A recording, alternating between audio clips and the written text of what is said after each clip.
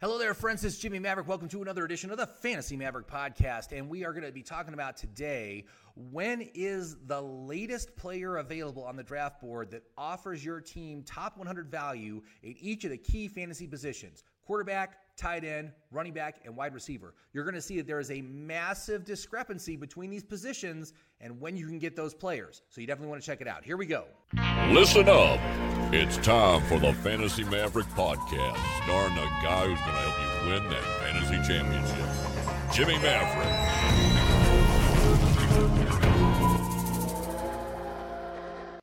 Hello there, friends. It's Jimmy Maverick. Welcome to another edition of the Fantasy Maverick Podcast. And before we begin today, I just want to remind you to please hit that like button, share this with your friends, leave a comment, and of course, subscribe. I do appreciate any of that you do there. And if you want to talk about any of these players down below, leave a comment. Let me know, and we can talk further about it. But today, what we are going to talk about is who are the latest players with top 100 value in each of the key fantasy positions. So quarterback, running back, wide receiver, and tight end. How late can you get a top 100 value player?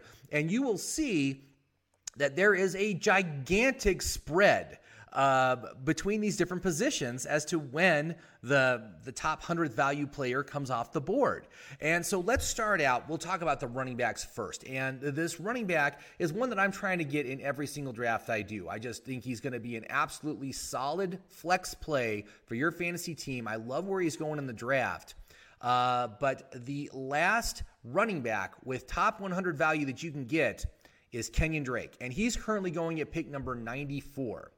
Now, part of the reason why I like it is because here's what he's projected at. He's projected to get 134 touches for 546 yards and 4 touchdowns rushing, and then also 55 catches for 410 yards and 2 touchdowns receiving on 79 targets. That's over 200 touches and targets, and it makes him the 82nd most valuable player all around.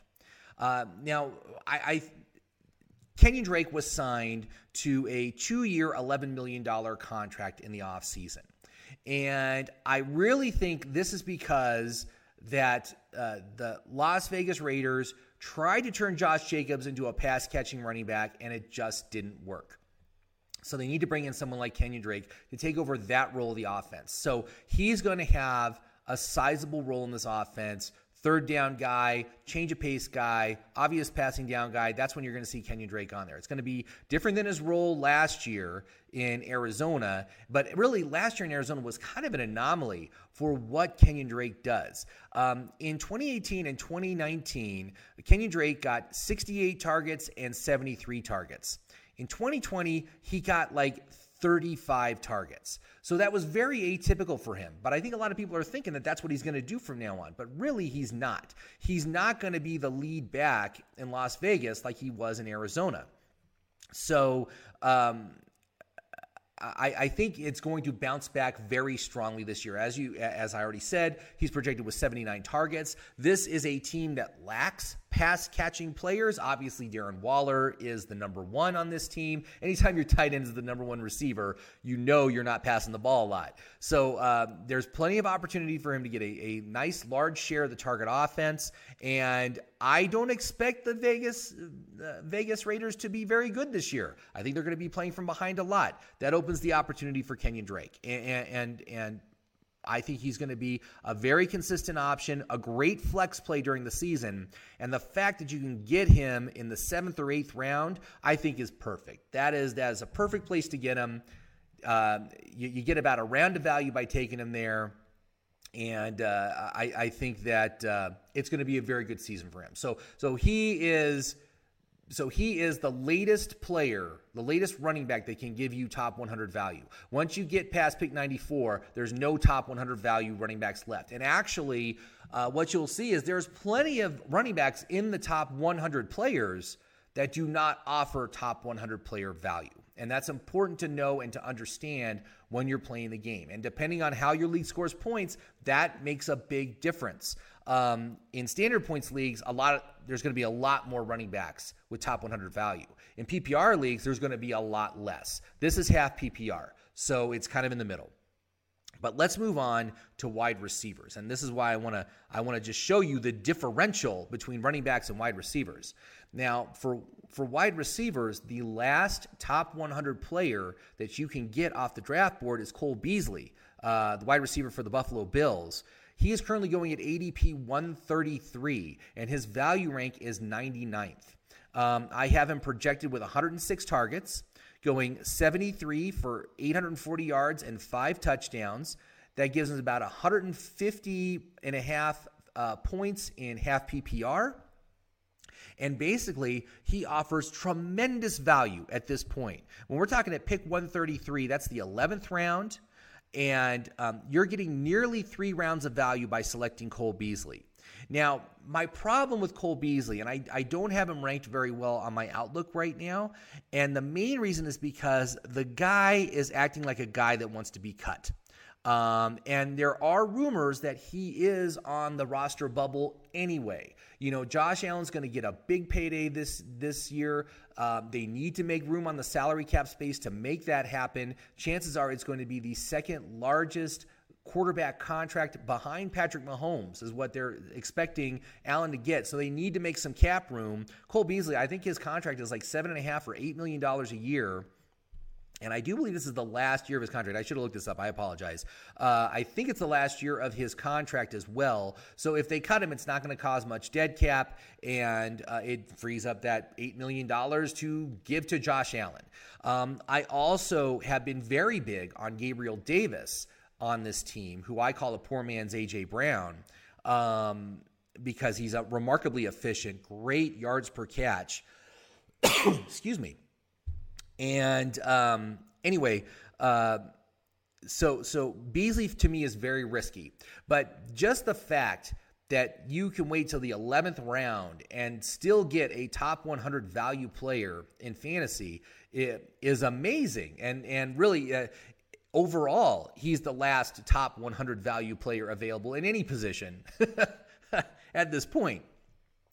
But for me, he's very risky. For me, I am going to be taking Gabriel Davis as many times as I can because I really like the upside of that young player versus someone like Beasley, who is always, he's never really been a fantasy relevant player. He's always like right on the bubble. He'll have some good weeks, but for the most part, his volume and his production are wide receiver 4. And so he's a guy that you can never really confidently start. He's not very consistent. He's very reliable though. He seems to be like a better player for like daily fantasy. Those are the kind of players I like to take for daily fantasy. Are the inconsistent players are better for that. Also, better player for best ball. Although the threat of this cut makes me not want to take him in best ball. But that's where we're at now. The diametric opposite, the shallowest position in fantasy football is the tight end position. And if you want a top 100 value tight end, your latest option is Kyle Pitts at pick number 63. So an early 6th round pick. Right now, I have Kyle Pitts projected with 109 targets, going 74 catches for 856 yards and 6 touchdowns. I think that's a very generous projection, as it would make him the best rookie tight end of all time with those kind of stats. But that value rank is not that good. I mean, that value is not even what Cole Beasley is projected to get. Well, yeah, it is. It's a little bit better than Beasley. I'm sorry, I misspoke. But his value rank, Kyle Pitts' value rank, is 83rd. So you're going to get 2 rounds of negative value. More like a round and a half of negative value by selecting Kyle Pitts for your fantasy team. Unfortunately, the whole position is like this. It is filled with players with negative value. In standard points, in PPR, and in half PPR, it's all the same. The only time that you find good value players is if you have a tight end premium league where you get 1.5 points per catch as opposed to just 1 point for everyone else. In those kind of leagues, the tight ends are much more valuable, and there's much more in the top 100 value players. But this is what you're typically going to see. It's Kyle Pitts. The 6th tight end off the board is the last tight end offering top 100 value. Every other tight end after Kyle Pitts is worse. Not even top 100 value. The number 7 tight end is less valuable than Cole Beasley, who is the 45th most valuable wide receiver. So there you go. That's what you have to deal with when you're dealing with tight ends, and that's why I'm going for a premium tight end, top 3 option.